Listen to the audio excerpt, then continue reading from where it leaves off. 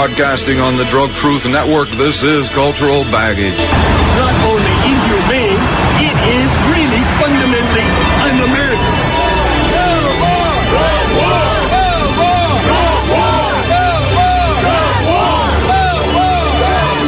My name is Dean Becker. I don't condone or encourage the use of any drugs, legal or illegal. I report the unvarnished truth about the pharmaceutical, banking, prison, and judicial nightmare that feeds on eternal drug war.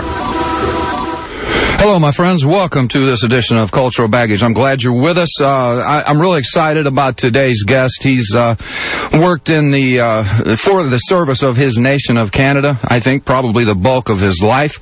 And I'll let him tell you more about the work he's done. And I guess without too much further ado, I want to go ahead and bring on our guest for the evening, Canadian Senator Larry Campbell. Hello, Larry. Hi, Dean. How are you? I'm well, sir. Thank you for being with us. As I was telling our listeners, you've spent your life in service to the nation of Canada. Please tell us about your experience and the work you're doing today. Oh, well, I don't know whether it's in the service of Canada. I started in 1969 in the Royal Canadian Mounted Police. I served on drug squad there. I left them in 1981 and became the Vancouver coroner. In 1996, I became the chief coroner for the province of British Columbia. In 2002, I ran for mayor of Vancouver and was elected. And in 2005, I was appointed to the Canadian Senate. Well, thank you for that. Now, Senator Campbell, I guess what strikes me most on what I've been able to observe from down here in Texas is that you understand the problems of this drug war, and you're working to provide solutions that will benefit your fellow man. Tell us a bit about, if you will, the four pillars approach that's, I guess, up for renewal, is it, in Vancouver, and how that's working out. Yeah, so the four pillars was started by my predecessor, and actually the reason I ran for mayor was that his party was not going to allow him to run again, and so I ran in instead. The four pillars is a way of looking at the drug addiction from the point of view of how do we go about combating it. And the four pillars are, in fact, law enforcement. So we recognize that enforcement has to be a part of it. Harm reduction, treatment, and prevention. And the harm reduction end of it, as a result of the work of Philip Owen, my predecessor, and then my council, we opened up the first supervised injection site in North America here in Vancouver. We initially started off because we had such a situation of social discourse. We initially started off with enforcement, and we've since moved treatment coming into place here. We can never seem to get enough of that. And I think probably the most important pillar is prevention, of actually going out and talking to people, not just young people, but all people, and explaining to them the pharmacological properties of drugs, instead of just, immediately saying that these are terrible. What are they? What do they do? What are the harms that can be caused? What are the benefits, in some cases, that can be realized? Well, sir, there is, by my observation, a relatively new Prime Minister. Is it Harper? Yes, that's correct. What do you see under his guidance insofar as drug policy up there? Well, Prime Minister Harper is a conservative. He has in the past voiced concerns about the, for instance, supervised injection site.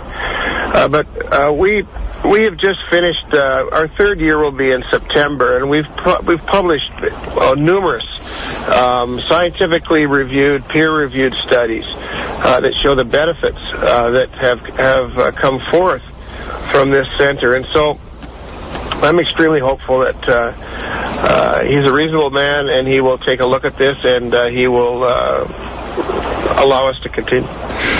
Well, sir, as I understand it, that injection site is going to close, or it's up for renewal September 12th. There's something like 480 plus overdose that because of that supervision and that medical support, there were no fatalities, though it had been a much different story had those overdose occurred on the street. Go ahead, sir. Yeah, that's correct. And I think we have to be clear. And I'm trying to, as with everything, I'm trying to, put it in perspective. The overdose deaths, or the overdoses that took place in the supervised injection site ranged from what would be described as very minimal to certainly life-threatening. And while I don't think we can say there'd be 400 and some odd people that they're alive because of this, there is absolutely no question. And being a chief coroner, I think I can speak with some authority that this site has saved lives. And the numbers we'll never really know because, of course, we have medical personnel there and people were given treatment and taken to hospital in some cases, so we'll never know. But we have 650 injections a day, 365 days of the year. So I don't think it requires a stretch to believe that we have saved lives. But as importantly, we've saved money. We've saved money in the healthcare system. Out of all of those injections, we only have to stop 10 people from getting HIV. And we've broken even, and you can't tell, again, it's beyond logic to say that we haven't done that. Yes, sir. Okay, now, insofar as the success there in Vancouver, I understand that Victoria is seeking an injection site, and perhaps Toronto as well. How do you feel will that come about? Well, Victoria certainly is seeking one, and they're hoping to piggyback on ours. I went and spoke to the council in Toronto earlier on this year when they were thinking about the 4 pillars, and I pointed out to them that, it's important to get the 4 pillars in place. A supervised injection site is just one form of harm reduction, so not to get hung up on that. That's the one that it seems like people get the most concerned about.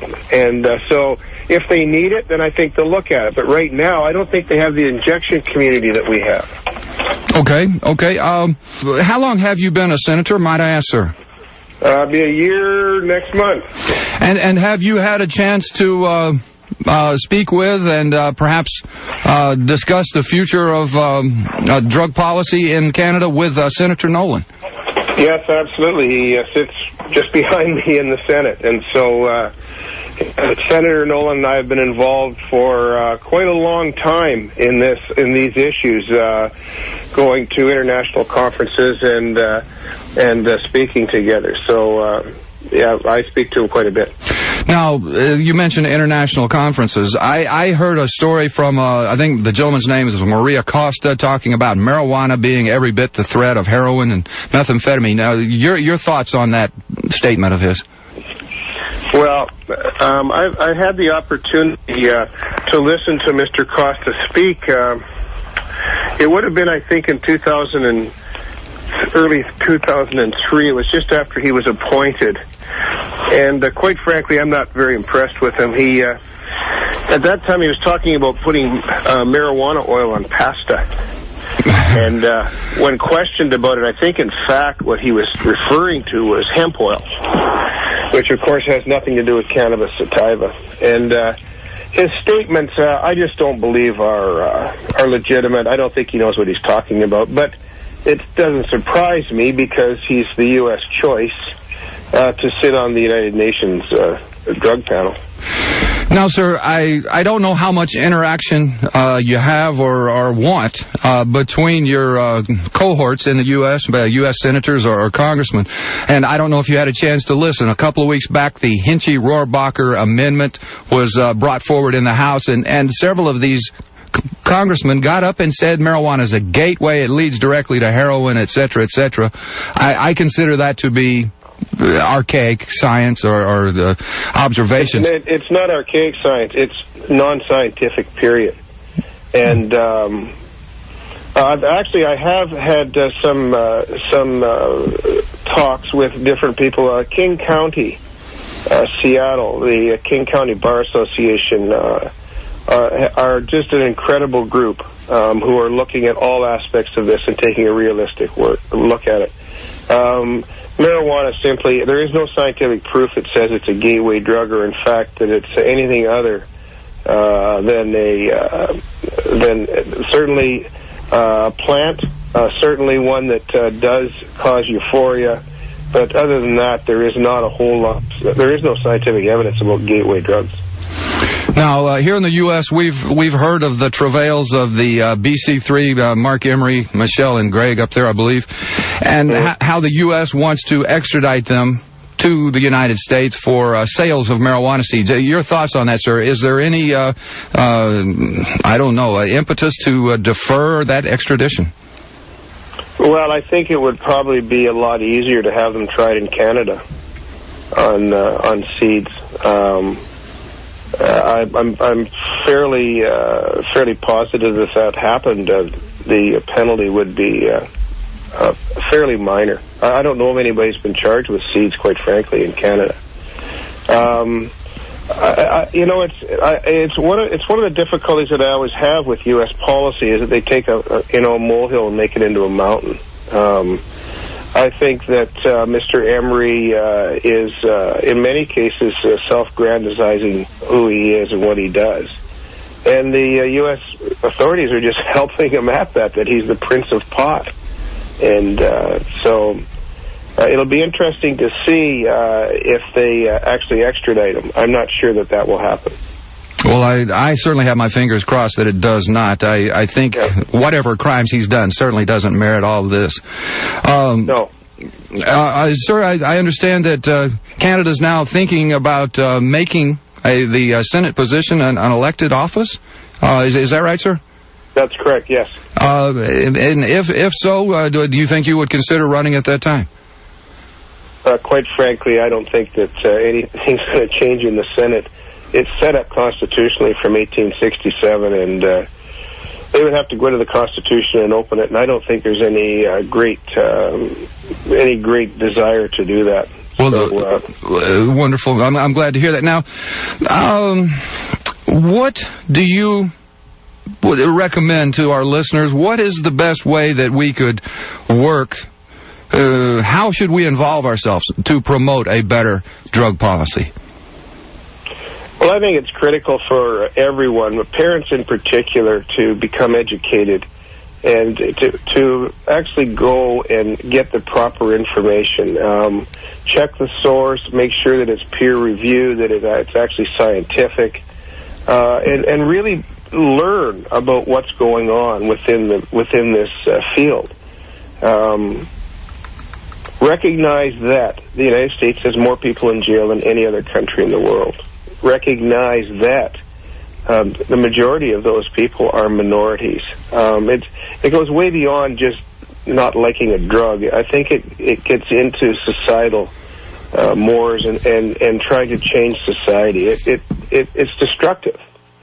And I think that you have to become educated on it, and you have to be able to speak from knowledge.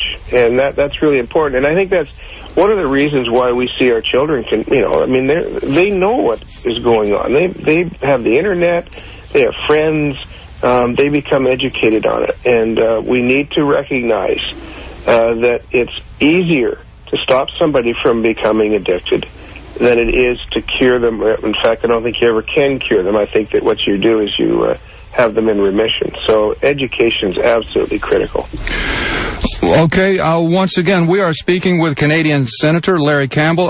Senator Campbell, I want to ask you, I admit I know very little about it. I know almost as little here in the U.S. about political parties, but wanted to ask your opinion. As far as the future, who might be the best friend of reform, who the most capable in Canada, the Liberals, the NDP, the Conservatives, the Greens? What's the best way to get drug reform there in Canada? Well, I can tell you that the Conservatives would be at the bottom end of the scale. Okay. I think that certainly the Liberal Party is the one, and to be fair to your listeners, I am sitting as a Liberal senator, although I never belonged to the party prior to my appointment. The Liberals are the ones that did give us the go-ahead for the supervised injection site, and they were the ones who were looking at decriminalizing marijuana, which I quite frankly do not agree with. I believe you should legalize it, tax the hell out of it, and put the money into health care. But they are the ones that we're looking at, and the NDP seem to go along with that, too. I don't know. I'm not too sure about the Greens because we've never had one elected. Okay. Senator Campbell, we're about to wrap it up here, and I want to give you the opportunity to, if you will, motivate our listeners. Most of them are in the choir, if you follow what I'm saying, sir. Yeah. But I try to tell them that in their action, their words, their letters, their involvement in the process can bring about the end of this draconian prohibition that much sooner. Please, sir, if you will, motivate them for me. Well, I think that people have to realize that we live in a democracy, and the votes, the feet on the ground, are what politicians listen to. And so I think it's important that people get involved, have them involved in their own areas, their own ridings that we call in Canada, their districts, I guess, in the States, and let their politicians know that this is not an acceptable way of forming policy or having. In fact, there hasn't been a change in U.S. policy probably for 100 years. And so we really need to get to your politicians. The only way to change it is going to be through rational, reasonable people talking to their politicians and saying, you know, there's a better way of treating this disease. This is an illness. This is not a criminal offense. People should be getting treated, not going to jail for it. And that's what you have to do, and you're in for a long haul, believe me, but at the end of the day, it's one of those things that can literally change lives and keep people alive. Well, very good. Senator Larry Campbell, thank you for joining us here on the Cultural Baggage Show. Okay, right. Thank you. Bye-bye, sir. It's time to play Name That Drug by its side effects. According to the manufacturer, this product will give you healthy blood flow and circulation, enhanced physical performance, sexual stamina, firmer, fuller feeling erections, and wide-eyed female approval to swim naked in the community pool. Time's up. From Berkeley Premium Nutraceuticals, Enzyte for Love. All right, I hope you enjoyed. I was laughing at that one. Okay, next up we're going to hear from Drug Truth Network reporter Terry Nelson. He spent 32 years as a servant to the United States as a Customs, Border, and Air Interdiction officer. He retired as a GS-14, the equivalent of a bird colonel. The 2006 United Nations Office of Drug Control reports that last year, the Colombian government launched the biggest eradication campaign in the country's history. And there's been a dramatic increase in cocaine seizures in Colombia, and a record number of cocaine processing laboratories have been destroyed. In recent years, more Colombian drug barons have been captured and extradited to the United States than ever before. Yet these measures have not curbed the number of hectares of coca currently under cultivation in Colombia. The availability of cocaine, its purity, and its street price have not significantly fallen in the main consuming cities of Europe and the United States. And the coca leaf is still being processed into cocaine paste as never before in Colombia. The only reasonable conclusion to be made from the 2006 UNIDOC report is that the United States drug policy in Colombia, and to a lesser extent European Union policy, is a failure and a waste of money. We often think of drugs as being a problem unique to the United States. While that may have been true once, it no longer is. The problem has become a global one. A recent report from the New Delhi, India, is that the consumption of cocaine in the city has shot up in the past 2 years. So far, cocaine use is similar to the early use in the United States. It's used by a limited segment of society that can afford it. The Delhi police are currently not targeting high-profile consumers. Instead, they are targeting the dealers. The Delhi Narcotics Unit is reportedly a non-sanctioned unit, but they are working on making it a sanctioned unit of approximately 3 times the size it is now. They currently are focusing on quantities of 100 grams or more. If this all sounds familiar, it's almost the exact copy of how it all started here in the United States almost 30 years ago. And if India hopes to control their drug problem, they will have to use a different approach than prohibition. The reality of it is that it's impossible to completely obliterate consumer demand for cocaine, and for this reason, and because of the failure of anti-drug policies in Colombia, the debate about legalization must begin in earnest and be seriously considered as an alternative solution to the war on drugs. Law enforcement against prohibition is comprised of current and former members of law enforcement who support drug regulation rather than prohibition. LEAP believes that the U.S. war on drugs has been an absolute failure as drugs are more available, higher quality, and less expensive than when it all started. All it has succeeded in doing here is filling up our jails with nonviolent offenders. It's sad to see India making the same mistakes that we made. Educate and inform yourselves. Ask tough questions of elected officials. It's time for a change. Together, let's find a solution for our future.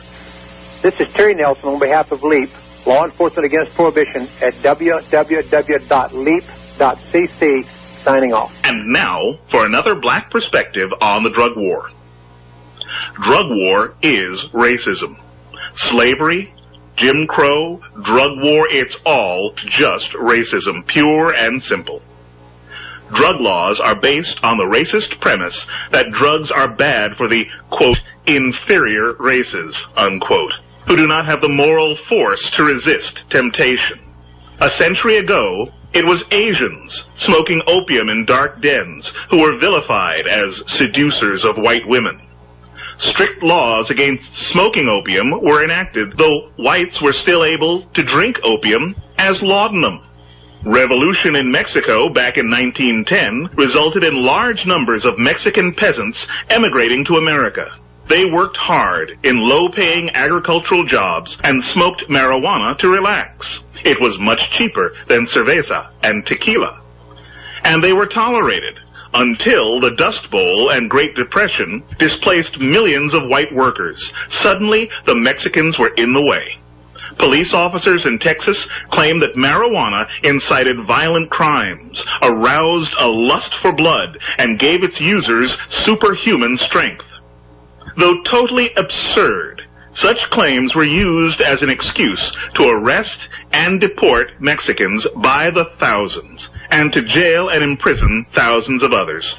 Today, the issue is cocaine and the laws that punish black cocaine users more severely than whites. It's not science, it's not medicine, and it's not public safety. It's racism. Bare, ugly racism. And only you can end it. For the Drug Truth Network, this is Phil Jackson. Poppygate, bizarre news about the U.S. policy on controlling heroin, featuring Glenn Greenway. Britain's Daily Mail commented this week that, quote, the principal achievement of Western intervention in Afghanistan has been to create the world's leading narco state, end quote. Since so-called American liberation, Afghan heroin production has gone from 0 to 92% of world supply in just 4 years flat. Along with sky-high opium yields, the country is suffering from a wave of violence unprecedented since the American invasion. More than 700 Afghanis and coalition forces have died in military operations there since mid-May.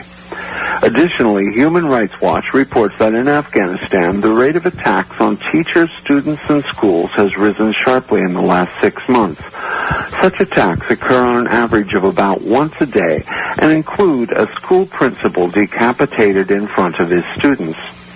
U.S. Defense Secretary Donald Rumsfeld said this week that proceeds from Afghanistan's rampant narcotics trade were fueling the extremists now attacking the schools, and called upon European leaders to, quote, provide a master overall plan, end quote, to fight the American Afghan heroin monopoly he himself helped establish. This is Glenn Greenway reporting for the Drug Truth Network. But what about the children? Experts are concerned about the alcohol industry targeting minors who cannot legally drink, and for good reason. For example, a study in the Journal of the American Medical Association concluded that even after controlling for demographics like income, sex, race, even frequency of publication, etc., beer and distilled liquor advertisements tend to appear more frequently in magazines with a higher adolescent readership. There are also several lawsuits alleging industry targeting of children. A skeptical person might ask why they would do that. The answer is simple. money. New research by the National Center on Addiction and Substance Abuse, or CASA, estimates that the alcohol industry makes $22.5 billion a year from sale of alcohol to minors.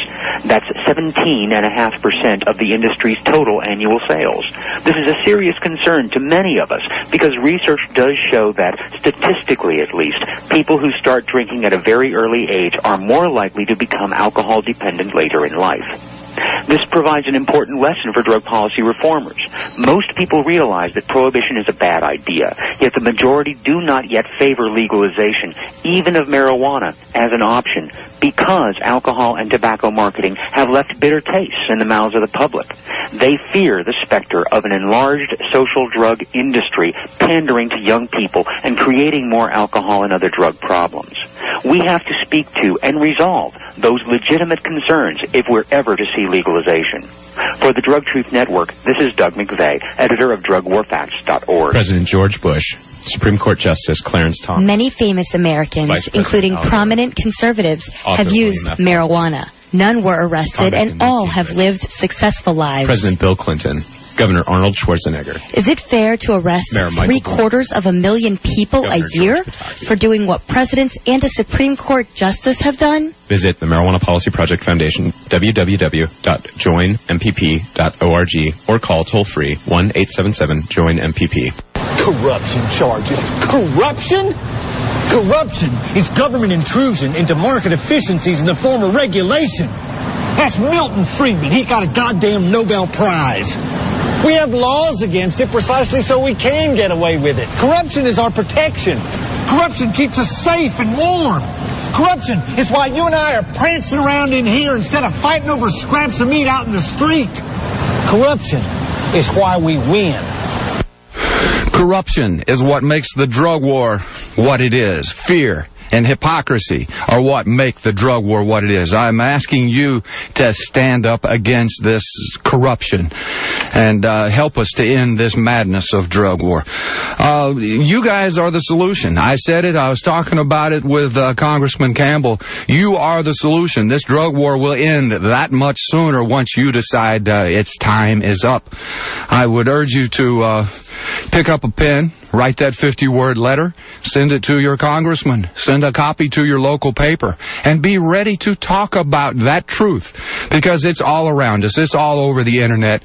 It's everywhere, and it's really up to us to help bring it to an end. You can join up with numerous drug reform organizations. They're all ready to put you to work, take your funds, or however you want to support them. And you can learn more about them by visiting our website, which is endprohibition.org. It's a signpost. There's nothing there but links to these other organizations. And I urge you to visit there and to show your support for the the need for change. Again, it is endprohibition.org. You are the solution. I'm waiting on you. I can flap my gums all day long and stand up and criticize and complain to these politicians, and they'll all just say, "Thank you, Mr. Becker." Looks like we're about to wrap it up for the day, but I urge you to be involved and do what's right. Okay, we're playing this song in honor of Mr. Sid Barrett. He died recently from Pink Floyd, and we're playing one of my favorite songs from my favorite band. This is Gunner's Dream. This is Dean Becker, along with our engineer Philip Guffey, for the Unvarnished Truth and the Cultural Baggage Show, and reminding you once again that because of prohibition, you don't know what's in that bag. And please, be careful. This drug war ends when you want it to be over. Please do your part. This show produced at Houston's Pacifica station, KPFT, Houston. Please, take heed of the dream.